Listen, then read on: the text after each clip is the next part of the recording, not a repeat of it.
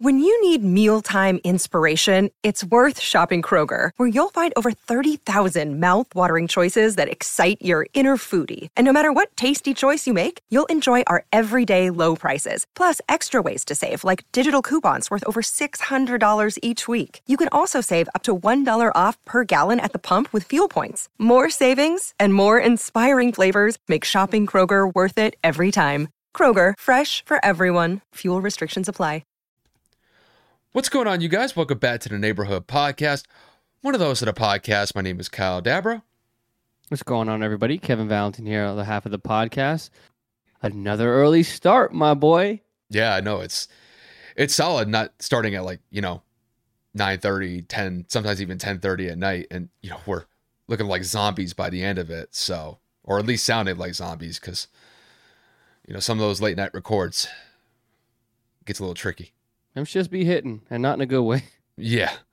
But no, starting off at a good time today, but we're kind of in that stage of the week where we're still about a week and some change from the Super Bowl. So we're in a little bit of a lull period with the NFL, but that doesn't mean that we don't have things to talk about because the NFL offseason has started. We've got some storylines from there. We also are approaching the trade deadline in the NBA, and we are approaching the All-Star break for the NHL. So all in all, things are kind of winding down a little bit in some sports. In some sports, NBA is still going strong, but Kev, we got a lot to get to today. Are you ready to dive into it? Yes, sir. All right, so first things first, we'll go over something that popped up a couple days ago. Tom Brady has announced that he will officially retire from the NFL. There hasn't been anything official with him potentially signing a one-day contract with either the Bucs or the Patriots, but maybe that's something that we'll see manifest over, I would say, the next coming days or coming weeks or so. So we'll talk about that a little bit. Sean Payton is going to be the new head coach of the Denver Broncos. The Broncos had a terrible year last year. They finished in last place in the AFC West, so they're looking to improve on things going into next year, and maybe Sean Payton's their guy to change the culture wholesale in Denver. After that, we'll kick it over to a little bit of some Super Bowl coverage. We're just going to talk about Andy Reid. We're going to talk about the impact that he's brought not only to the Chiefs, but his overall stature as an NFL head coach. He had great success with the Eagles, starting in the late 90s, going all the way to the 2010s. And now, as a member of Chiefs coaching personnel, he's been phenomenal since day one as the Chiefs head coach. So we'll talk about that a little bit.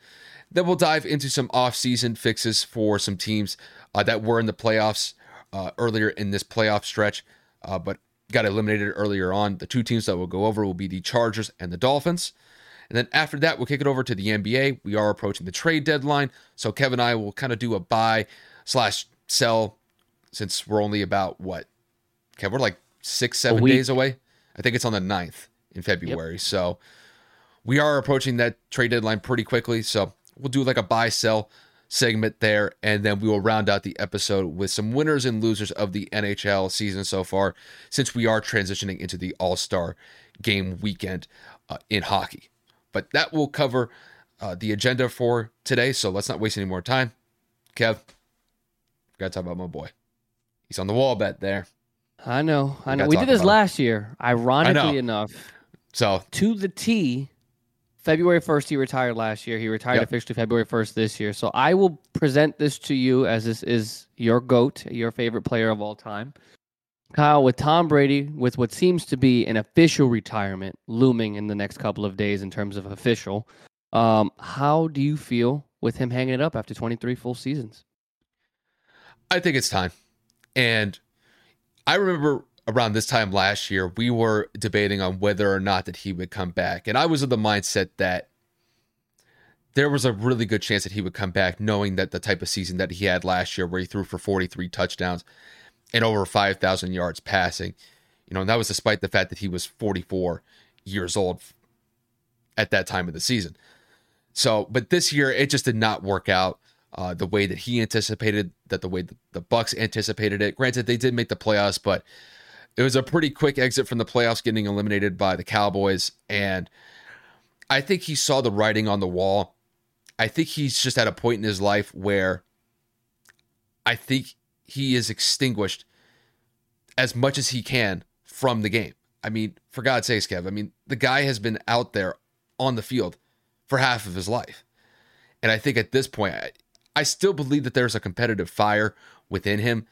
But I think just the way that this year went, I think that definitely extinguished that competitive drive a little bit, just because, when you finish 8-9, that's not usually something that we see from a Tom Brady-led team. And I think, all of the personal stuff that took place outside of the football field, I think it definitely had an impact. And, going through a public divorce like he did with Giselle, I don't think that helped him really stay focused the entire season. I think there's some things that he's probably going to address outside of football, probably over the next couple months. And I know that he's got the gig for Fox for 10 years where he's going to be in the broadcast booth. So that will be the next step of his professional career. But I mean, Kev, Tom Brady's leaving the game as the greatest football player, I think, in NFL history. And the way that I see it was he just was able to establish consistency and dominance for such a long period of time that, to be quite honest with you, Kev, I don't think we'll ever see it again.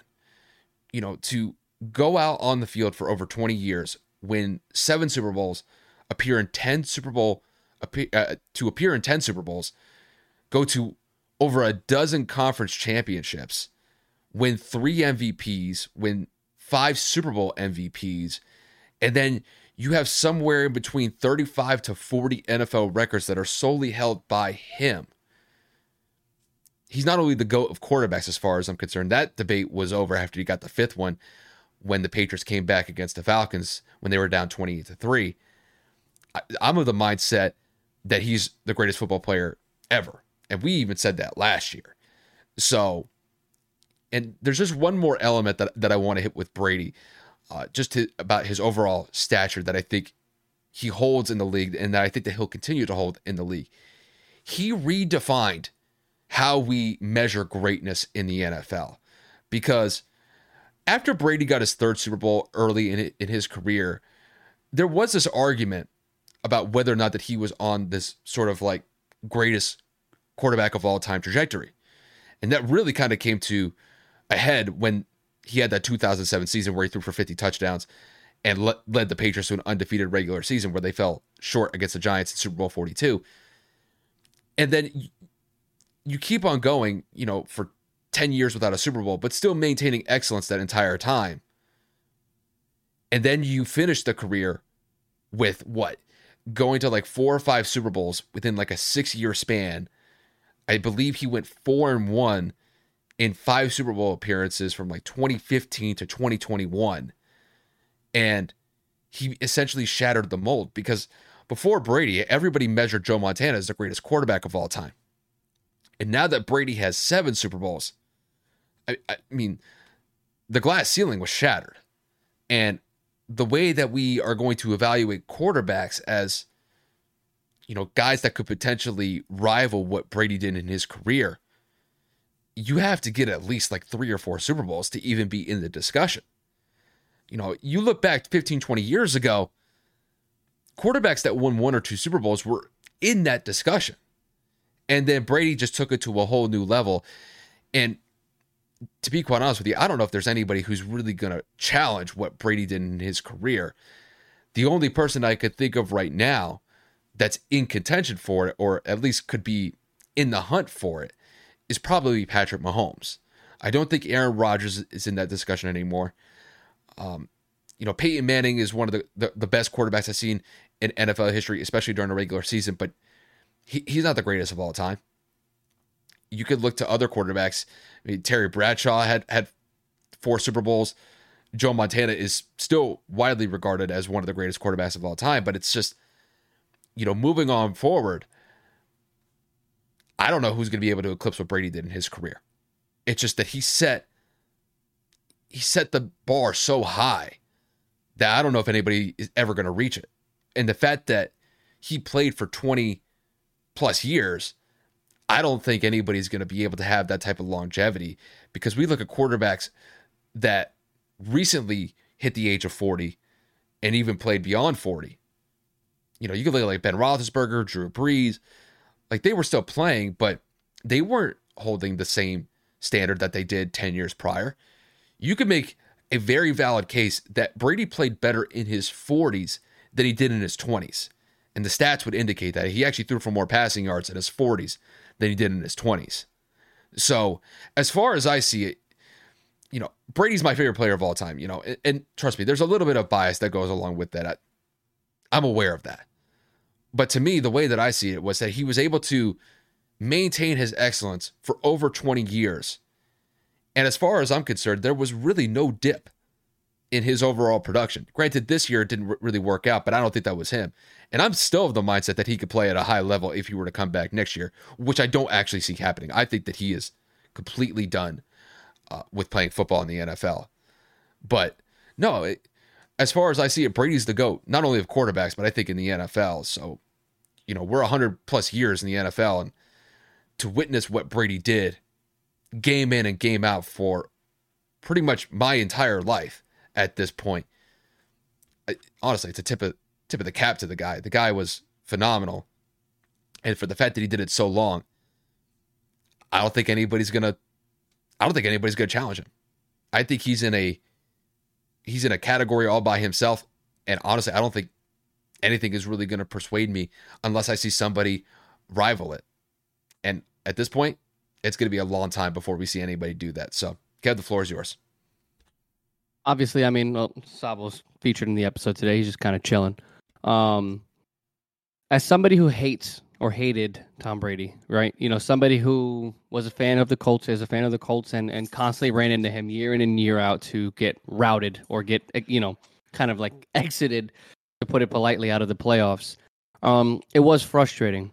But again, when you're young and you don't understand and all you see is your team lose to the same guy over and over, it's like you start to hate them because it's like we can't get past them. But as I got older, similar to what I've said about LeBron James, is you have to start to appreciate the greatness, as Kyle alluded to, all the records, the Super Bowls, the MVPs, the records. I mean, when you play 23 years, it's bound to happen record-wise. But to maintain the level of play that he did for as long as he did, to have very little to no dips in his career outside of the 2008 ACL injury, which again wasn't a dip, that was just an injury that it happens in the league. And then to kind of come right back and again, just kind of be consistent within at least playoff appearances for the Patriots, have the dynasty that he had, and continue to play at the level that he did. It's never been done in sports. We haven't seen this other than LeBron James. Like literally, those two are the greatest athletes to probably ever pick up a respective basketball and football. And the way that Tom did it, how he did it, very vocal leader, sometimes, in my opinion, a little bit too vocal, how he was coming across, yelling at coaches and personnel, but some would say that that's just how you get a team riled up, but that's neither here nor there. What Tom Brady meant to the sport of football is something that really can't be put into words. I mean, Kyle said it. He broke the mold when it comes to the pedigree of football that he brought to the table. And I mean, just winning. When you think of Tom Brady, winner. That's all you can really say. And I know that Kyle went into a lot more detail because, again, that was his favorite player. He was on his team, so he can give a lot more of an emotional connection to him. But as somebody that appreciates sports, as somebody who loves the game of football, whenever you think of football, you got to think of Tom Brady because of what he's been able to do for the NFL, for his career, for two organizations. I mean, when he came to Tampa, everybody was like, oh, the system, it was all Belichick. It was all the New England Patriots and da-da-da-da. Wins a Super Bowl first year in Tampa. Comes within a score of going back to the NFC Championship last year when the Rams won the Super Bowl. This year fell short, injuries, offensive line play calling. I mean, there's a million things. I mean, Tom Brady didn't play great either, but again, I agree with Kyle. If he were to come back again, I wouldn't even be surprised because I think that he could still do it. But I think this time just meant a little bit. I think like what Kyle had stated in terms of the personal reasons, what everything that happened with Giselle, the kids, the divorce, the Bucs struggling, his performance teetering a little bit. I think he finally said, yo, enough's enough. I got to hang it up. I can keep dragging this out year after year and holding everybody hostage to wait on me. But, I mean, Tom made a good decision after the 23rd year, turning 46 or 47, whatever the age is going to be if next year were to begin or when next year begins. I think he did it right. He did it clean, aside from Deflategate, but we're not going to talk about that. I like Kyle said, like realistically, I tipped the cap. Again, as a football fan, what he was able to do for football was just incredible. And I'm happy that I was able to witness the greatest football player of all time in my lifetime. Yeah, and when we went over this last year, it was probably a little bit more emotional for me. But I think this time around, just with the way that the season had ended for the Bucs and for him personally, I think the writing was on the wall. Just with really the turnover that the Bucs are going through on their whole offensive coaching personnel right now. I mean, Kev, they essentially just gutted their entire coaching personnel on the offensive side of the ball. So, I don't know if Brady would really be open to going back to that. I think I was looking at a report before we started recording. I think the only team that he legitimately considered going back to if he were to play next year would have been Tampa. I don't think he would have thought about going to another team next year. So I know that there were some rumors about him potentially being linked to Vegas, maybe San Francisco, but I just based off of that report that I read prior to recording, I think it would have only been Tampa or just flat out retirement. But no, I mean, look, Brady's my guy. And, every Sunday, I got the privilege to be able to watch him display his greatness week in and week out. And the fact that he was able to do it for so long, honestly, Kev, when we talk about quarterbacks, 10, 15 years ago, had guys played into their late 30s, they would have been pushing it. The fact that Brady went all the way to 45 and was still able to maintain a level of play that was comparable or even better than the quarterback talent that we have in the NFL currently, it's unprecedented. I don't know if any quarterback is going to be able to play up to the level that he did if they even get that far. See, and that's where I think that Brady's just going to be an anomaly. Because I don't know if any quarterback, even Mahomes, is going to reach that point in his career where he's going to be pushing 40, 45 and continue to play at that level. We'll see what happens with Mahomes' career if he could be able to at least make a challenge in what Brady did in his overall career. But as of right now, Brady's going to be, those records are going to be intact for quite a long time. And I think those 40-year-old records, I don't think those are falling off. I think Brady's going to hold those pretty much until the end of time. Unless, if we're talking about quarterbacks, 20, 30 years from now, where just the medical side of things or just the overall training and rehab processes are so improved where you can extend the life of a quarterback in the NFL into those mid-40s like he did, then maybe we'll see if that changes. But no, I mean, Kev, I remember we had a segment last year about this, and as far as I see it, Brady's one of the greatest players in North American sports. He's right alongside guys. Granted, we're talking about different sports. He's in that same category of Wayne Gretzky, Michael Jordan, and then for baseball, you'd have to either consider Babe Ruth or Hank Aaron. He's in that group. And just what he was able to establish, I mean, you can make a very credible case that he's the best one out of all of them. Granted, he didn't possess the athletic skills like those other guys did. But the fact that he was able to execute at such a high level for such a long time, a case could be made. And, it's unfortunate. I'm not going to see my guy on Sundays anymore. But welcome to the club, bud. I'm pretty satisfied with what he was able to bring it game in and game out. Damn near 25 years on the field, dude. But I think I started watching him when I was 5 or 6 years old. I'm 27. I turned 28 in March. So you're talking 20 plus years. I ain't mad about that. So, once again, congratulations to Tom Brady on a phenomenal career. He's going to be a walk-in Hall of Famer in 2028. I mean, there's going to be no argument about that. He'll be a first ballot instantaneously. I mean, so I think you should just induct him now. Literally, the waiting period makes no sense aside from the fact that he may come out of retirement if he gets bored. Which again, we say that jokingly, but low key, if he were to do that, I don't think either of us would be surprised, just because we know he can. I'd be surprised. I'd be surprised for a situation like this, right? For a no doubt 100% unanimous. I feel like those guys should get in upon retirement. Like, why go through the whole voting process, take up a spot? Like, I know there's tradition, but there are certain players in sports history that when they hang it up, it should be like you're in. Like a jacket, a bust should be made like relatively quickly. Like to make, again, just for the sake of like there are other members that like have to be voted on. Yeah. There's no voting process for him. There's no knocking on the door. Hey, by the way, you made the Hall of Fame. We know. It's not even definitive. It's not even a discussion, because with some of these guys, you can kind of make like, well, should they get in? Should they not? Exactly. As far as I'm concerned, Brady should literally have like a whole wing of Canton devoted to just him. I wouldn't say a wing, but a section, yeah. I mean, if he's the GOAT across the board, maybe. That's too many GOAT materials. His last touchdown pass, the touchdown pass where he broke the record. This is the jersey that he won winning his 7th Super Bowl. Oh, look, this is a sock that he wore in his first NFL game. Like, you can't have a whole fucking shrine. You can have a good little couple cases around, but don't fuck up Canton for me, man. I want to go there and I want to enjoy myself. I don't want to sit there and throw up in one section, you know? I understand. Trust me. I'm aware that Brady caused me a lot of pain. Let me live. I understand. I got that. So I enjoyed it though. Yeah. We got to talk about some other people. That's true.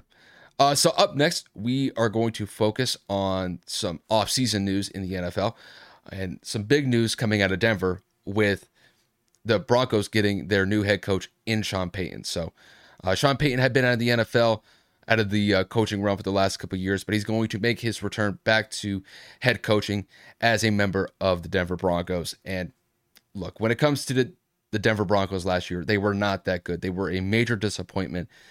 Kev, I remember we discussed them last year before the season had started, and we were legitimately thinking that they could be in a Super Bowl contention just based off of the overall roster before the season had started, with the defense that they had, with Russell Wilson basically hitting the prime of his career just based off of age. And it just went up in smoke based how they finished. I believe they finished 5-12 last year, so it was not a pretty picture for Denver last year. But with Sean Payton going in, could there be a culture change? And that's where I think we're going to pose the question. So, Kevin, to kick this one to you, what sort of changes do you think that Sean Payton can bring to the Denver Broncos this upcoming season based on how the Broncos played last season? Well, I feel like anything is an upgrade from Nathaniel Hackett. It's not an insult to Nathaniel. It's not to say that he's not a competent offensive mind. It wasn't working off the rip. Now, whether or not that's Russell making bad decisions, whether that's play calling, time management, front office decisions, it makes no difference. The first year was an absolute flop. The front office was laughable in terms of the decisions that they made, and they almost look comical in terms of, how much they gave up to get Russell, right? So I'm going to piggyback off of that and say Sean can make a big difference. The mind, the experience, the pedigree, veteran head coach, coached Drew Brees and a number of other Hall of Fame caliber players, won a Super Bowl. Again, this is a different kind of pedigree than a first-time head coach. So I think that, yes, even if they win one more game, which I don't see happening in terms of just being one, I think they can win a significant amount more. If this fails, if Sean Payton cannot turn this around, there are two narratives that are going to come away from this team. One, Denver's front office needs to be completely reevaluated because they gave up 4 first-round picks for Russell and Sean Payton combined. I believe 3 or 4 second-round picks for Sean Payton and Russell Wilson combined. So they are the definition of all in, and if they fail, there needs to be repercussions. You need to reset that entire front office. I'm not saying ownership, even though they've already sold the team or ownership is up for sale, whatever the whole situation is in Denver. We need to sincerely look at that front office and say, we just made 2 horrible decisions in back-to-back years and got rid of most of our future for the next 3 to 4 seasons. On what earth does this make sense for you to give up everything for a guy that hasn't coached in 3 years, 2 years, whatever the case may be? Again, I'm not saying that he's a bad coach, but there are a lot of things going on in Denver, and to assume that one person can fix it all in the AFC West, to me, is a little foolish. I know that you need to rebound off of last year. I know that you need to remedy what the injuries, or not the injuries, the mistakes that you made, but to give up more of your future for another gambled season with Russell Wilson, Which leads me to my second point. If this flops, Russell Wilson's career is going to get a drastic narrative change from one of the best quarterbacks of all time in the era he played in Seattle to, was that all Pete Carroll and that Seattle system? Or was that Russell Wilson just coming off of the cliff? Like, as he got older, did he just completely drop off? Because we saw signs in the last 2 to 3 games of the year where Russell played a lot better. Now, that could have been because of the coaching change with Nathaniel Hackett getting let go and whatever. The point is, there are a lot of spinning headlines right now revolving around Denver, and most of them are horrible. If Sean Payton falls on his face and Russell Wilson does not perform to the way that he's supposed to, that that whole executive board, everybody that makes critical decisions, even the janitors that clean the sweet boxes, everybody's got to go. There's no ifs, ands, or buts about it. You trade damn near your next 4 or 5 years worth of picks for a coach and a quarterback that played horrendous last season. Heaven forbid it happens again. Heads will roll. Kev, I'm going to be honest with you. I don't know if they're going to be able to. Because let's look at the landscape when it comes to the AFC West. Because check this out.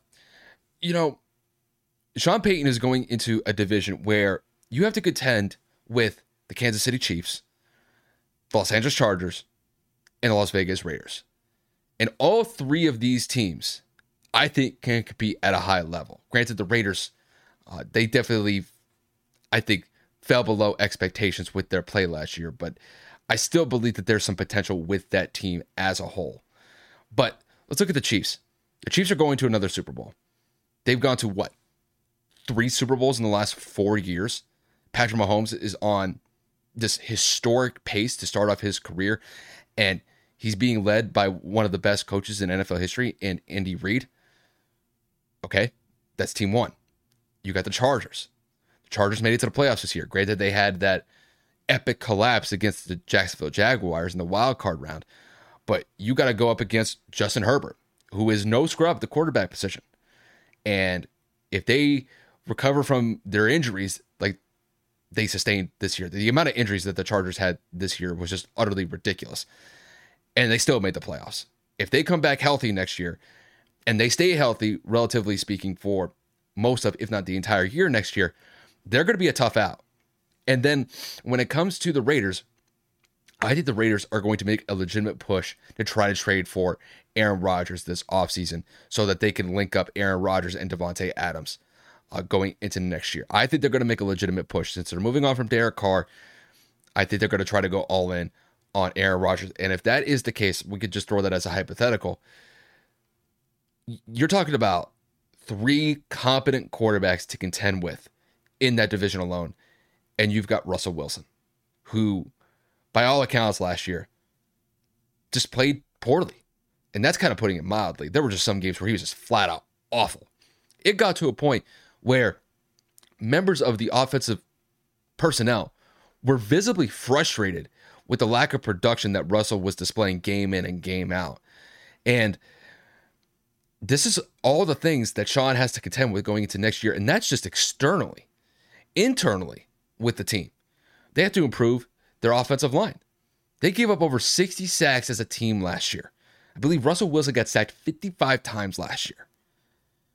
And that's on the offensive side of the ball. So Sean at least has some experience in building up an offense because he does have the cachet and the experience with what he was able to do with Drew Brees when he was in New Orleans.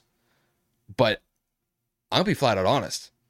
I think the level of competition that Sean's going to have to deal with in the AFC West compared to what he had to deal with when he was a member of the Saints, when they had to compete against teams like the Bucks, the Panthers, and the Falcons, this is a night and day difference. I don't think the NFC South could really contend with the powerhouses that we have in the AFC West currently. And look, I want Sean Payton to succeed in that role as the head coach for the Broncos, because if you have all 4 of those teams who are competitive in their own division, you're going to have some really good football in that division going into next year and then maybe years after. But if he falls short, Kev, that there's going to be some major wholesale changes not only on the team itself, but the front office. There's going to be some wide-ranging changes if this doesn't work out in the long run. So I think that they found a really good guy to work with in Sean Payton. Sean Payton has Super Bowl pedigree. And I think bringing that type of pedigree into a situation with the Broncos, who desperately need it at this point, I think they made the right decision. And now it's on Sean to find the right personnel on the coaching staff. And then hopefully he's able to instill some confidence in the players. And if he could do that effectively, Denver could go places next year, because when you look at this roster on paper, this could potentially be a pretty solid contender in the AFC. They didn't play like it last year. They fell incredibly short. But if they play up to their potential, this is a team to watch out for. But time will tell, and we're going to see what happens. So we're in February right now. I think OTAs are in a couple months. We got the draft in April, and then we got training camp in July, at the end of July, and then going into August. So he's going to have his work cut out for him, and we'll just kind of see where it goes from here. But that's all I have to say about Sean Payton. Yeah, there's a lot of spinning narratives, but I mean, I feel like we've said enough about him. It's kind of just wait and see, and who he hires on that staff and who he's going to bring on will be kind of the next question mark. But there is a coach that we need to talk about that is currently in the Super Bowl. Ironically enough, coached a large portion of his career for the other team. So we're going to talk about Andy Reid really quick and the significance and impact that he has held on the NFL. So Kyle, if you want to kick this one this way. Yeah, absolutely. I mean, Andy Reid, head coach of the Kansas City Chiefs, has led KC to another Super Bowl appearance. Obviously, he's done a phenomenal job in building Patrick Mahomes to where he's at and just instilling confidence not only in Mahomes, but I think the rest of the team. The Chiefs have been a powerhouse in the AFC for basically 5 years at this point. And with him at the helm for the foreseeable future, because I don't really see him leaving that coaching spot anytime soon, Andy Reid definitely has the potential to improve his stature, not only in the coaches that we see in present day, but in NFL history as well. So, Kev, to kick this one to you, how would you assess Andy Reid's coaching stature, not only in present day coaching, but in a larger extent in NFL history, with him leading the KC Chiefs to another Super Bowl appearance? I mean, you have to talk about him in such a high regard. I would probably place him in probably the top 5 coaches of all time. I know that's a bold statement, but just because of what he's been able to do with 2 separate franchises, I believe he's the only head coach in NFL history to have 10 wins for 2 franchises in the postseason. That's incredible. He's hosted up, well, not hosted, because he fell short in Philadelphia against the New England Patriots in 03 or 04, whichever year that was. But I mean, in terms of consistency, he led the Eagles to 6 division titles, 5 NFC championship games, including 4 consecutive from 01 to 04. He has coached a magnitude of future Hall of Fame players and has produced at a high efficiency rating in terms of making the playoffs, having good offenses, and so on and so forth. I mean, look at the list. Donovan McNabb, Michael Vick at the tail end of his career. You were able to work with Terrell Owens for that year or two. You were also able to work with Brian Westbrook, Brian Dawkins, Jason Peters. The names of these people are Hall of Fame caliber players. We all know that most of the people that I just listed are already in the Hall of Fame if they haven't been already. I mean, Donovan McNabb may kind of get in as time progresses, but Brian Dawkins in the Hall of Fame, Terrell Owens in the Hall of Fame. At some point, you can make the argument Michael Vick probably won't make it, but in terms of what he was able to bring to the game outside of Atlanta, the talent is there. The coaching pedigree is there. And then you go and you leave Philly, you go to Kansas City, and you make the playoffs with Alex Smith, who people said was washed coming off of San Francisco. Then you groom Patrick Mahomes, into which you're in the situation now. 5 consecutive AFC championships, 3 Super Bowl appearances, 1 win, 1 loss, and you're going for the 3rd one right now. You're going for whether a win or a loss, obviously, but you have one of the greatest, if not the greatest quarterback prospect that has ever come into the league. You couldn't have asked for a better situation when it comes to Andy Reid. You couldn't ask for a better guy. I mean, everybody talks so highly of him in the locker room. Former players love him. It's honestly incredible to see that this man has done it for 2 organizations over the span of 30 some odd years, maybe even 40. And he's just won. That is what Andy Reid has done. He is a winner. playoff appearances. Now he's got the Super Bowl championships and appearances in the Super Bowl. I think that when you talk about Andy Reid, as long as he has coached, as the players he has coached and developed, and as how they have transpired as their careers come to closes, you can't. You seriously, like, look what happened to Philadelphia when he left. Yeah, Chip Kelly, that failed horribly. I don't even know who the hell came after Chip Kelly. The point is, the Eagles took a massive dive after Andy Reid left. And then you bring in Doug Peterson, they win a Super Bowl, they're in the playoffs, yada, yada, yada, and now they're back with Nick Sirianni, which is a whole other conversation for another day. Which, ironically enough, Sirianni coached for the Chiefs back in the day, and now he's the head coach of the Eagles, and of course Andy Reid coached the Eagles, and now he's the head coach of the Chiefs. It's kind of just like a weird flip-flop here. But the narrative of what Andy Reid means to football, where he stands in terms of the all-time coaching rankings, he's got to be up there for top 5, if not top 10, because I obviously know Bill Belichick is there, Vince Lombardi is there, Tom Landry is there, and a couple of other Hall of Fame coaches that I'm not going to go down the list for. But again, I think Andy Reid is one of the greatest coaches to ever, don the headset and the clipboard. But for what he's doing right now, and if he continues to do it, especially if he continues to win, he's going to continue to climb up that chart, especially in my eyes. Yeah, for me, I wouldn't say top 5. I think that's a little bit of a stretch just because he doesn't have the Super Bowl championships next to his name yet compared to some other coaches. I mean, look, Bill Belichick has, 6 as a head coach, but he has a couple as a defensive coordinator. You could look at guys like Chuck Noll. You could look at guys like Tom Landry, Vince Lombardi. Who was the coach of the 49ers when the... oh my God, his son is a coordinator or whatever. Roman, no. What? Greg Roman's father, wasn't it? Greg Roman's dad or something like that? I don't look it up now. I don't think so. I think it's somebody else, but you have a coach from the 49ers who was leading the way during that Joe Montana era. I mean, Jimmy Johnson. I mean, he was a great coach for the Dallas Cowboys. But when it comes to Andy Reid Bill Walsh. There you go. As far as I'm concerned, like all of those guys, you can make a case as some of the top 5 head coaches of all time. But I do think that Andy Reid is definitely making a name for himself. Look, when you're able to bring your team to multiple Super Bowls within a relatively short period of time in the way that Andy Reid has done, obviously these types of conversations are always going to come up. And the one thing that I can always say about Andy Reid and his ability to coach is that he's just an offensive guru. And you put him in the situation that he was placed in when he was the head coach of the Eagles, they had success with Donovan McNabb. Granted, it didn't end in Super Bowl championships, but they were competitive nonetheless, and they just fell a little bit short in that regard. And then he goes to Kansas City after 2012, being the head coach of the Eagles. And I would say the first couple of years, the Chiefs were competitive. Were they winning AFC championship games? Were they going to Super Bowls before Patrick Mahomes? No, but they were still competitive. So it at least showed me that he was able to build a relatively competitive Chiefs team before Pat. And then once they got Mahomes in the draft, I mean, it's just basically, it's all history now when it comes to what the Chiefs have been able to do year in and year out.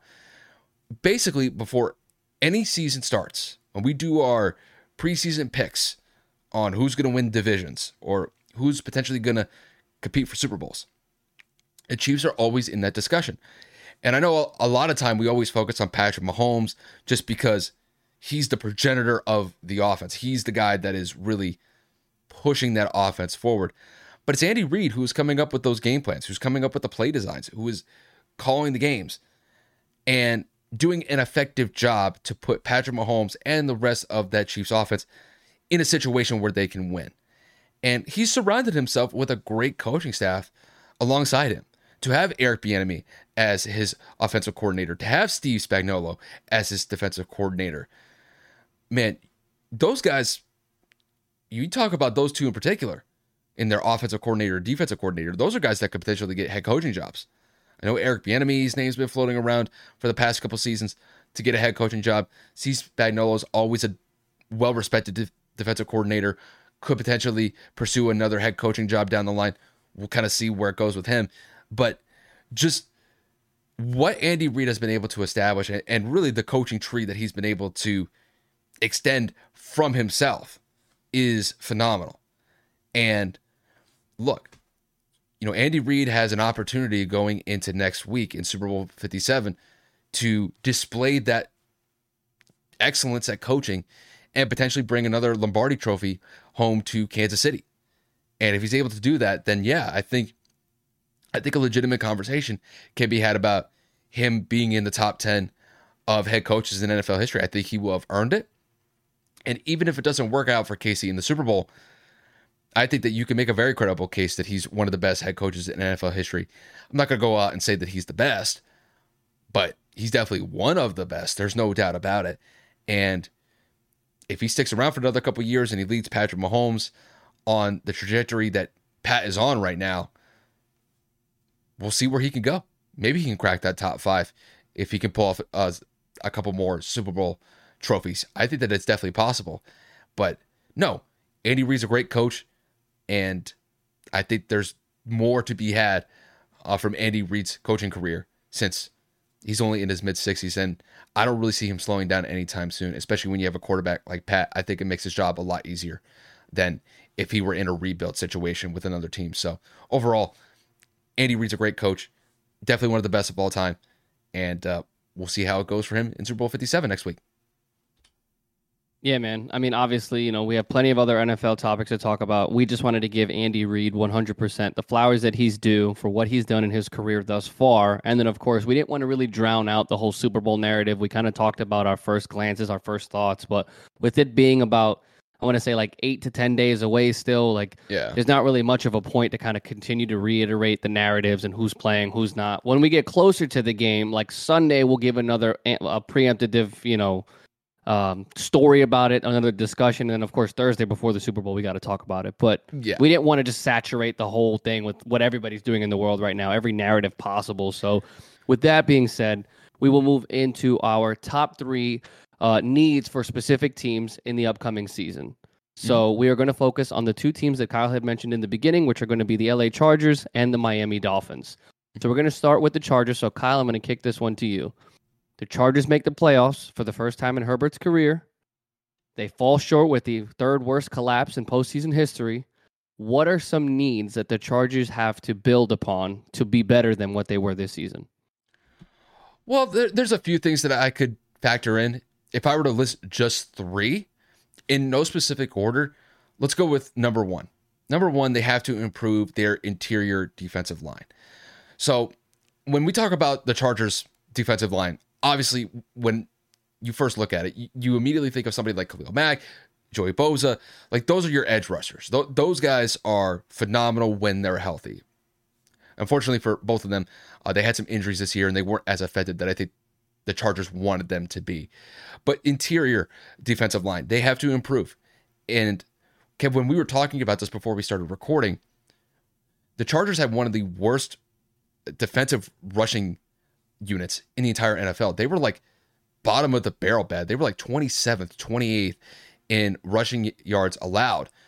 And that was despite the fact going into this past season, there was a lot of hype and a lot of excitement about all the acquisitions that the Chargers had made defensively. And people were legitimately thinking that the Chargers could have a top 5, top 10 defense. And there were just games last year where they just got absolutely destroyed. I remember against the Jaguars last year, the Jags go on the road to SoFi and just blew the Chargers out of the water. And that was before James Robinson ended up getting traded to New York. James Robinson ran all over that team. And that's just one game in particular. There were multiple games where the Chargers, they just could not stop an opposing offense's running attack. So that's something that they're going to have to improve in the draft, maybe focus on in free agency this offseason. That's one area of concern. My second area of concern is their wide receiving depth. When it comes to their wide receivers, look, the first 2 guys, they're solid. You got Keenan Allen, who's been in the league. He's a seasoned vet. I mean, Keenan Allen's one of the better wide receivers in the league. It's just unfortunate that it seems like injuries tend to plague him year in and year out, and it limits his effectiveness. But despite that, I mean, Keenan Allen's one of the best route runners in the game. He's always able to get separation. Mike Williams is a great deep threat as their number 2 option. But then after that, it gets a little weak. And we saw this year in particular when Keenan Allen and Mike Williams are not in the fold, there's a little bit of a weakness in that wide receiver room.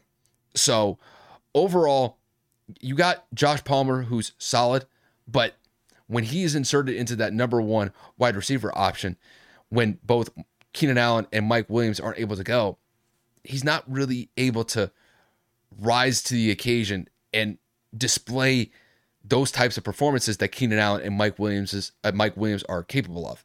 So maybe they look into the draft to maybe just bolster that part. And it's unfortunate just that injuries plagued the Chargers this year in their wide receiving core. I think if they had stayed relatively healthy the entire year, this wouldn't really even been an area of concern for me. But the fact that it was, and that some of these guys just couldn't step up in their respective roles, maybe the Chargers will look to that this offseason. And then my last point that I want to make is this has more to do with coaching personnel. We have to see better play calling from the Chargers offensive coaching staff. And, we could look back to the Jags game in the wild card round with they just got off to this amazing start, and then they just completely fell apart in the second half. Like, that was a game from an offensive coordinator perspective that they flat out failed. They couldn't protect Justin Herbert. They didn't get the ball out quickly enough because the Jags pass rush was getting after him, especially in that second half. And as far as I see it, your offensive coordinators, your offensive play callers have to put your quarterback and the rest of the offense in a position to win. And there were too many times last year where, quite frankly, I don't think that the offensive play calling was appropriate in certain circumstances, in certain drives, and in certain situations. And this is something that I think is going to be an issue moving forward. Because when we look at Brandon Staley, he's somebody to me that could potentially be on the hot seat going into next season. And if things don't improve dramatically for the Chargers next year, there could be some rumblings about him potentially getting fired. And, granted, they did make the playoffs this year, which is a step in the right direction.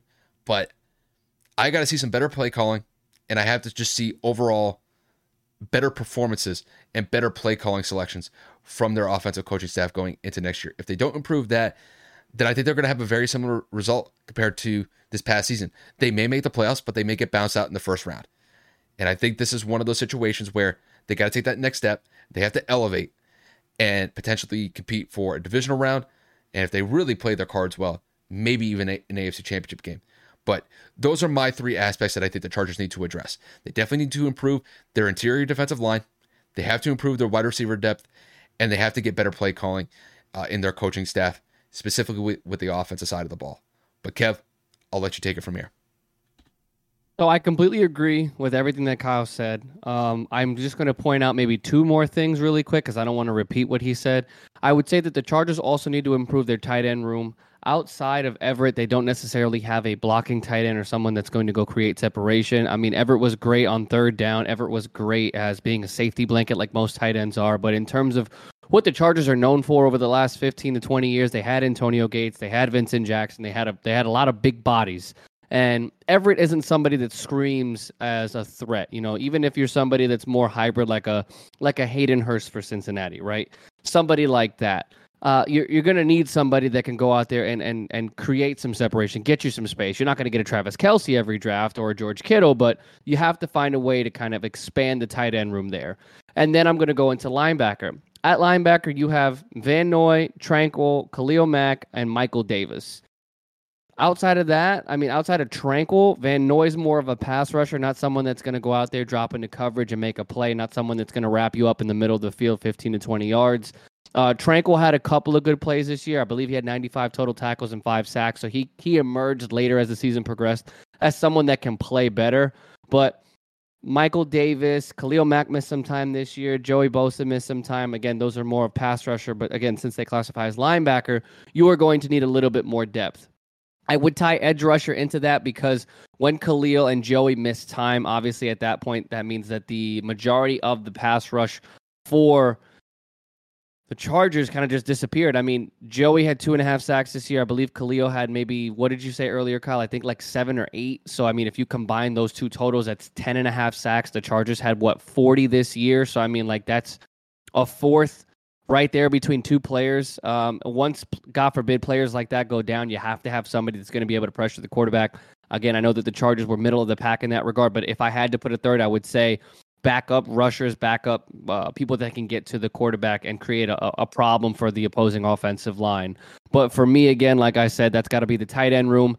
It's got to be the linebacker room. And then for me, if I had to put a third one, some depth behind Joey Bosa and Khalil Mack, who we know have unfortunate history with injury. Kev, I do have some breaking news to send your way. I know we'll talk about the Dolphins in a minute, but apparently I was just going through Twitter, and apparently there is an arrest warrant out for Joe Mixon. Apparently he pointed a gun at some woman in downtown Cincinnati over like the last day or two. So apparently the charge that was listed against him is aggravated menacing. So great. So I will not fall into the media trap. We have no idea what the hell happened. We don't know what she did. We don't know what caused him to do it. We don't know if he was drunk. We will let it be. That's all I saw. I saw Dov Kleiman tweeted that out, and obviously by the time you guys hear this, there may be some developments in that story. But obviously, when it comes to Joe Mixon's a huge offensive catalyst in that offense for Cincinnati, and I could see that he's starting off the offseason very well. Yeah, very clearly, well, right? Going back into his Oklahoma days. Yeah, exactly. So I know he kind of has a checkered history back then. We will leave it at that, and we have to go into our next team. Yep. Miami Dolphins. Yep. So when it comes to the Dolphins, they'll have some issues that they need to address this offseason. But I will say, just to kind of reflect on their past season, they did make the playoffs. They made it as a wild card round team. Now, them specifically, they damn near beat the Bills in the wild card round in one of the most wildest games that we saw in the playoffs this past year, with Skylar Thompson damn near leading that team to one of the biggest upset victories in playoff history. But unfortunately for them, they fell a little bit short. Their offseason has already started, and they are making moves, especially on the defensive side of the ball. They have hired Vic Fangio to be their defensive coordinator going into next season. So I imagine that we'll see some more moves transpire for the Dolphins as time goes on over the next couple months or so. So, Kev, to kick this one to you, what are some offseason fixes that the Dolphins need to address going into next year? I mean, first for me has to be, and I know I normally do position by position, but the Dolphins have a horrible cap space situation. You have Byron Jones, you have Xavier Howard, you gave Armstead a big contract. Obviously, you got to figure out what you're doing with Gesicki. You gave Bradley Chubb a bag. You have to figure out what you're doing with Jeff Wilson. There is just so much looming with what Miami has to do with their pay in terms of who they're paying. There's too big of a narrative to figure out who you're bringing in. What are you going to do for the future? They're just like, do you trade Byron Jones since he hasn't been available? Do you give Xavier Howard a pay cut even though you just gave him an extension? Do you trade him away? What do you just gave Tyreek Hill a bag. You're going to have to give Waddle a bag in a year or two. Like, Miami has truly and honestly screwed themselves in terms of what they're going to be able to do financially. Then you have to make a decision on what you're going to do at quarterback. Tua goes down on an average anywhere from 4 to 8 games every year since he's been in the league.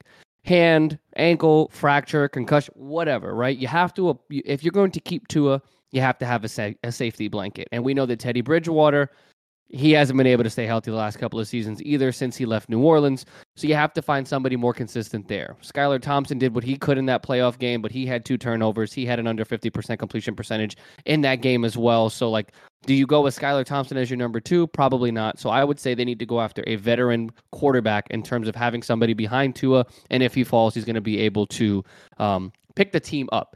And then defense. I mean, at the end of the day, the Dolphins, even though they were middle of the pack in terms of pass rush and sacking the quarterback, they could not get it going whatsoever on the defensive side of the ball. They went on like a 6-game losing streak to close out the year, 5-game losing streak, whatever it was. They couldn't stop opposing offenses. They couldn't stop the run. it became kind of a repetitive reoccurrence week in and week out. Did Xavier Howard have some good plays? Yeah, a couple. Did some safeties have some good plays? A couple. But nothing that's going to say, we need to stop. They went and got to stop. Did they do that in the playoffs when it mattered the most? Yes, they forced a lot of turnovers against Josh Allen. But when it comes to total defense, the Dolphins have a lot of places that they need to simply improve upon. Again, you're going to need depth at the corner position. If you trade Byron Jones, you're going to need some depth at the safety spot. You're going to need some better pass rushers that are going to be able to get to the quarterback when Chubb is not available or having an off day. I know that Wilkins has some good games here and again, but for the sake of the argument, you're just going to need depth. Second, third level guys are going to be able to get at the quarterback, pin your ears back, and do something. Offensively, you have Tua when healthy, which is just a looming question mark. You have Hill. You have Waddle. If Wilson resigns, you have freaking Raheem Mostert. You have a talented, studded offense. And when Armstead is healthy, you have a good left tackle, which is pivotal in this league. But since Tua's left-handed, in this case, it would be a right tackle that you're going to need. But the Miami Dolphins have a whole lot to improve upon. They started off 8-3. Mike McDaniels was looking like a genius. They found a way to turn it around. Miami's finally competitive. Now look what happens. You barely get in the playoffs. Tua is still in concussion protocol from the last few articles that I've read over the last few weeks because he just is still struggling with whatever that protocol is. And you're just tied down financially. So for me, it's got to be figure out what you're doing with your cap space, figure out what you're going to do with personnel there. Got to add some quarterback depth, and then defensively, you got to make a decision on what you're going to do with Byron Jones and figure out what you're going to do in terms of adding some player personnel at that second level, or even at that first level within the pass rush and that linebacker, that first front seven. Let's make definitive decisions on what we're going to do there so that they can drop back into coverage if need be, but at the same time, if they need to go get the quarterback, they can do it as well. Yeah, but it's kind of weird when we look at the Dolphins because they got off to such a great start. And then they just completely faltered in the second half of the year. And obviously, Tua going through his concussions, that didn't help. And it just sort of set the entire season on a tailspin, especially on the second half. Now, granted, they did make the playoffs, but, battered and bruised going into that Bills wildcard game, that was an understatement. It seemed that they were just battered at the worst position at that quarterback spot. Now, granted, they damn near won that game, but who's to say? Had Tua been in that game, had he been healthy, maybe he could have led that team to an upset win over Buffalo. But when it comes to the offseason fixes this year, Kev, I think the one thing that we have to kind of consider with the Dolphins is that they still are a relatively young team. Across the board, there are some veterans on this team, but I think that there's a lot of potential with this team over the next, 3 to 5 years. I think it'd be safe to say. And I guess if I had to really kind of point to one area where I think there needs to be some improvement this offseason, and when I say improvements, this is something that I think that could be improved upon over the next couple of years or so, is I just think that the coaching decisions had to be a little bit refined here. Because, look, when it comes to Mike McDaniel, this was his first year as a head coach in the NFL. Obviously, he had some great success in San Francisco. He comes over to Miami, and there were points even throughout the games last year where sometimes you would get a camera angle where he's talking to some of the offensive player personnel. It could have even been Tua. There was one video I saw in particular where I think he's talking to Tua, and he said that he had screwed up in some sort of play call or some sort of decision that he was making in game. And look, when it comes to Mike McDaniel is one of the youngest head coaches in NFL history. Mistakes are just going to come with the territory with somebody who's not even in their 40s or 50s. So he's still learning. He's still going through that process of trying to become a better head coach.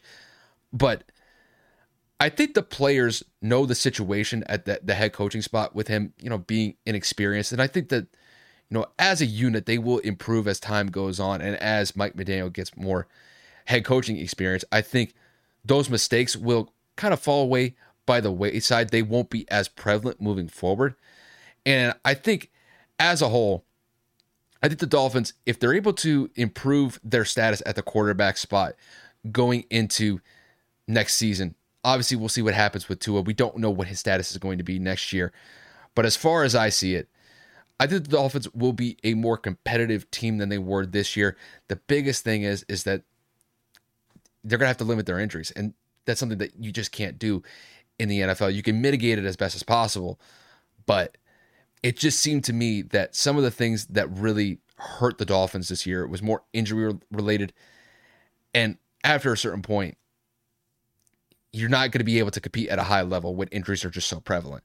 So, and it happened to be at the worst spot, at the quarterback spot. So overall, if I really had to point to one offseason fix, it would maybe to improve their pass rush as well. See if they can try to get out of like that middle of the pack where they could try to get around 50 sacks as a unit next year. But yeah, outside of that, I think it would mostly just be predicated to try to improve just the day-to-day play calling that we see from the Dolphins as a unit. But overall, I think they're a pretty solid team moving forward. They're still relatively young, and I think they have some potential. They just have to kind of correct some of these mistakes that kind of come with the territory with younger players and with younger coaches at the helm. So that's how I see it. Plenty of news in the NFL, man. Obviously, we have so many more teams. We've only covered 4 out of 32. We're going to be doing this every week, bringing you guys, our professional opinion on what we think that these playoff teams, as of right now, that have been eliminated and so on and so forth for teams that didn't make the playoffs, what they're really going to need to build up for the next season. We saw a lot of promise and a lot of teams we haven't seen in years. I mean, look at Detroit. Chicago's got a lot to build off of with Justin Fields. I mean, Cincinnati just 2 years ago was a team that was number 1 overall in the draft and picking, and now they're back-to-back Super Bowls. I mean, look at the epic collapse in L.A.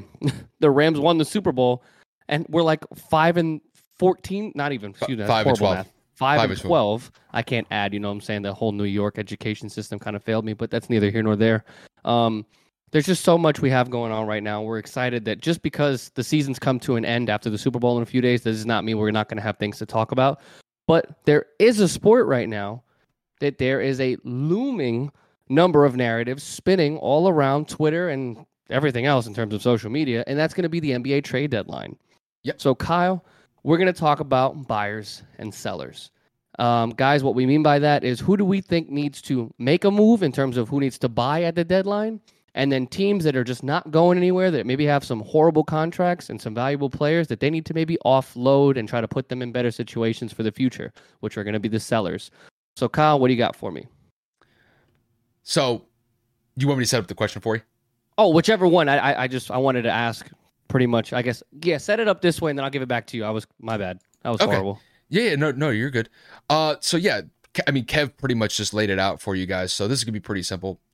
We'll have some teams that focus on potentially acquiring some players for the trade deadline, and then we'll focus on some teams that are going to be selling. They're going to be offloading some players for the trade deadline, or we're going to do as best as we can to pick those potential teams.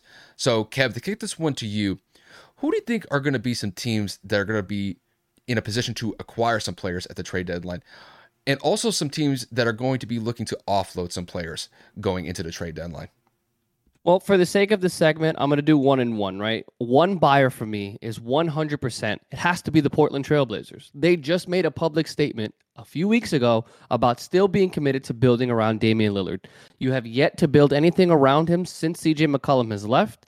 I mean, you went and re-signed Anthony Simons. We just talked about this the other day. Obviously, you have Josh Hart and a couple of other players. But do you have enough assets to go and acquire somebody, whether that is future draft picks, whether that is trading Anthony Simons? You need 100% a committed number 2 star. Do you go out there and you try to get Zach LaVine? Are you going to go out there and try to get more of a competent big? Are you going to maybe package Jeremy Grant to go out and get another wing? Do you go try to package something for Kyle Kuzma? Do you go after Kevin Love? Like, there are so many names out there that you need to pay attention to, because the Portland Trailblazers right now may be sitting at 11 or 12th in the Western Conference, but for the sake of the conversation, they're merely 3 or 4 games away from being a top 8 team in the NBA, because there's just such a big backlog between seeds 5 through 11. So for the sake of the conversation, if Portland does not buy, in terms of they don't go after somebody, and I don't mean a tiny trade, I don't mean somebody that's going to come off the bench at the 8th spot or maybe a backup big for Jurkic, you need a significant splash to show Damian Lillard at 32 years of age, you're not wasting his damn time. And in terms of sellers, it's got to be, coincidentally, we just talked about him, Zach LaVine's team, the Chicago Bulls. They tried to assimilate a big 3 of their own with DeMar DeRozan, Zach LaVine, and Nikola Vucevic, and even going out and acquiring Lonzo Ball and Alex Caruso. That has not panned out whatsoever. Yes, they made the playoffs last year, but each of them outside of DeMar DeRozan has had significant injury history. Alex Caruso was hurt last year for a little bit. Zach LaVine's been in and out of the lineup. Obviously, Lonzo Ball's been dealing with a knee injury for the past 2 years. Vucevic is just a shell of himself from what he was in Orlando. This just was one of those big acquisition off seasons or trade deadline acquisitions a few years back that just it aged poorly. Zach LaVine has been linked to the trade deadline the last 2 to 3 years since he's been in Chicago. Each time he's remained with the Bulls, whether that's because of a contractual obligation, because they couldn't find the right trade package or what. Chicago's got good young pieces, aside from DeMar DeRozan, of course, and Vucevic. Each of those players has a lot of years left. I mean, the only issue is they just have a checkered injured history. So if you're going to go and trade somebody, it's got to be somebody that's currently healthy, because I'm pretty sure in the NBA you can't trade somebody while they're hurt. And if not, they got to figure out what they're doing, because there's just absolutely no way they can win with what they have now as it's currently standing. Yeah, for me, when I kick it to my buyer and sellers, I'll do the same thing that you did. I'll just pick one team that it's going to buy and one team that I think that's going to sell to offload some players. So I'll start with my team that's going to focus on trying to acquire somebody before the trade deadline. And I'm going to go with the Golden State Warriors. The Golden State Warriors, I think, are in a position where I think they need a move to shake up the roster a little bit. Because, I mean, let's face it, Golden State is coming off of a championship last year. You know, that group of Steph, Clay, and Draymond, they have 4 championships to their name. But this year has been a struggle. And you could definitely tell the injuries have been a prevalent part to their lack of success this year. But even when they're on the court, they just haven't been as effective and productive as they have been in years past. You know, you're still getting good contributions from Steph, Clay, and Draymond, but to me, there's definitely some room for improvement on the back half of the roster, especially from the bench. And I think when it comes to the Warriors, one person that I'm looking in particular to possibly improve, not their offensive capabilities, but their defensive capabilities, is Matisse Thybulle.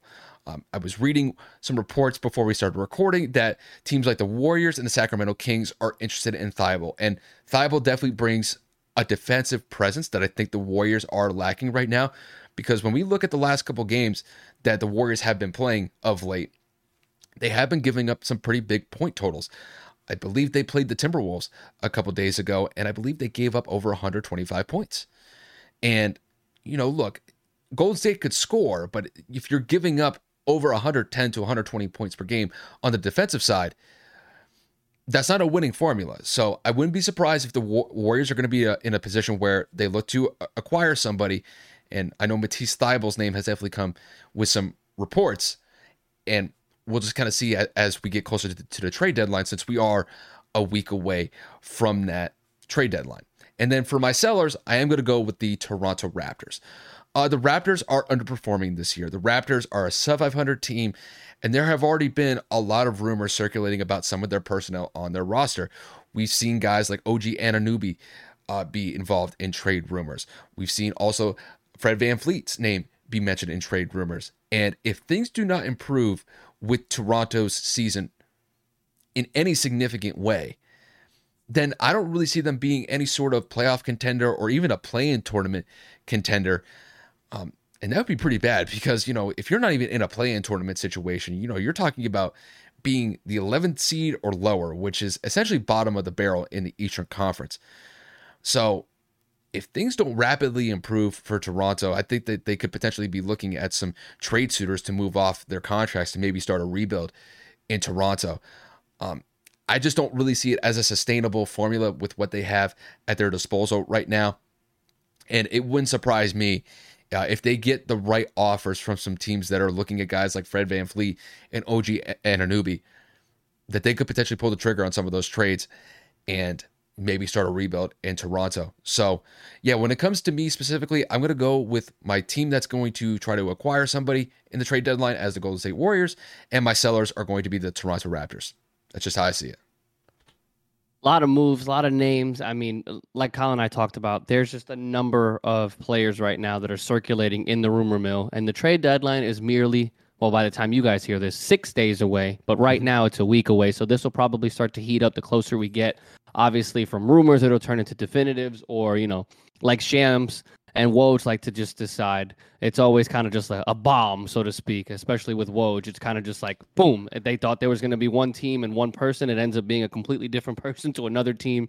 It's the greatest day. Woj bombs are better than the NFL trade deadline. I'm going to say that. The NBA at the trade deadline is so much more entertaining. I just have to ask you a quick question. How active do you think this trade deadline is going to be just from where we stand at this point in time? I think we have to be optimistic because the last couple of seasons, there have been some moves, but there has been more hype than anything as opposed to actual moves being made. I mean, like I said, Portland's got to be somebody that's got to move. Dallas is somebody that's constantly in the trade market with Luka coming out and saying he needs some help. We know that the Lakers have been linked to the trade deadline for a couple of years now. We know that LeBron James is not trying to continue to lose. Like you said, in terms of sellers, there's got to be somebody that's willing to offload something. Are the Clippers going to go and trade for somebody to help back up John Wall, help take some of that weight off of Kawhi and PG? We don't know. But I would assume, based on what we're hearing and what we have seen thus far in the NBA, with teams needing a little bit of an oomph or teams needing a little bit of a, you know what, we're not going anywhere. We need to offload. We need to freaking just continue to build for the future. Maybe even Detroit, because Bogdanovich has been linked to a couple of trades as well.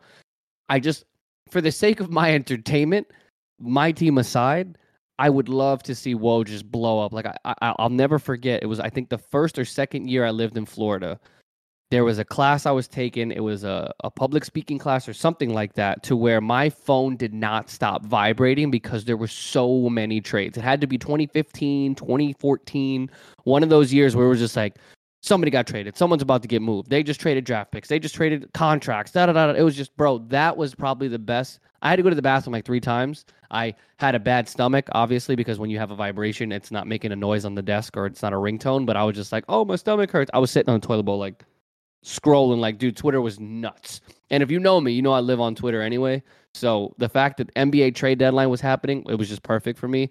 But to answer your question, I'm hoping that it's going to be active just because we know a lot of teams need more players than they're leading off to be. Kev, I mean, I feel you 100%. And hopefully we do get that as we get closer to the trade deadline. So I wouldn't be surprised if we really see these trades start ramping up potentially this weekend. And honestly, probably like a day or two before the trade deadline, I think we'll see some movement. It'll just be interesting to see who gets moved. But outside of that, we have one more segment to get to. We are approaching the All-Star break in the NHL. And when it comes to the NHL, granted, Kevin and I don't really cover this a lot, but I'm going to do my best to cover really the teams that have been doing really well in the NHL at this point, and then compare it to the other side, to the flip side, of teams that have just been utterly atrocious. So I'm going to do kind of like my winners and losers segment for the NHL as we basically head off into the All-Star break, which is taking place this weekend. So, Kev, if you allow me the floor, give me like a couple minutes, and I'll take it from here. So, pop off, son. Yeah, so I'm going to start with my winners.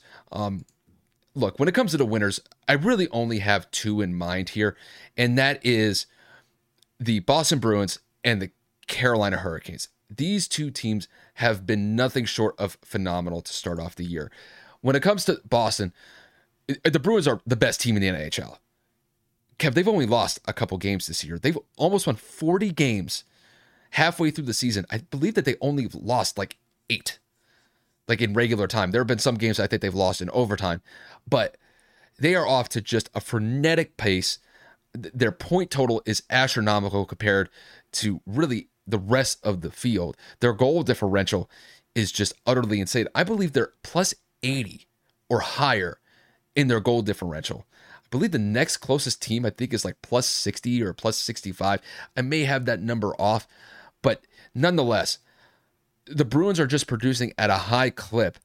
And the only thing that I'll point to with the Bruins that is a point of concern with them is they did lose a couple games going into the All-Star break. Maybe it was just they were gearing up for the All-Star break, and maybe they just took their foot off the pedal to get some rest before we reach that All-Star weekend. But it's another thing. If they go out and win the President's Cup this year, which is a very real possibility, will they be able to shake the curse that comes along with that? Because teams that do tremendously well during the regular season have a tendency to fall short, and fall short tremendously in the Stanley Cup playoffs. We could look back to a couple teams. We saw the Tampa Bay Lightning a couple years ago when they won the Stanley Cup. Not Stanley Cup, won the President's Cup, excuse me, during the regular season. And then they get swept by the Columbus Blue Jackets in the first round of the playoffs. Now, granted, they went on to win a couple Stanley Cups after that, but you have to kind of take it with a grain of salt when you win the President's Cup. Is that going to translate over into the playoffs? Recent history doesn't really point to that. So Boston's got to be a little bit careful in that regard, but as of right now, they're definitely one of the winners at this point in the season. And then my other team is the Carolina the Carolina Hurricanes, excuse me. The Carolina Hurricanes are on a really good stretch right now. As from what I've seen right now, they are on a 7-game winning streak. And this is not their first big winning streak this season. Just a couple of weeks ago, they were on an 11-game win streak. And just the consistency that they've been able to establish throughout the first half of the NHL season, it's been phenomenal. And they're one of the teams in the Eastern Conference that seem to be going, I'm not going to say toe-to-toe with the Bruins just because the Bruins are so far ahead of everybody, but they're a team that is legitimately in the hunt. And if they can continue that in the second half of the season, then who's to say that we may not see these two teams go at it in a Stanley Cup playoff matchup? But if I had to focus on my winners right now, the two teams that I'd have to pick are definitely the Boston Bruins and the Carolina Hurricanes. My two losers, we're talking about the cellar here. So these are the worst of the worst.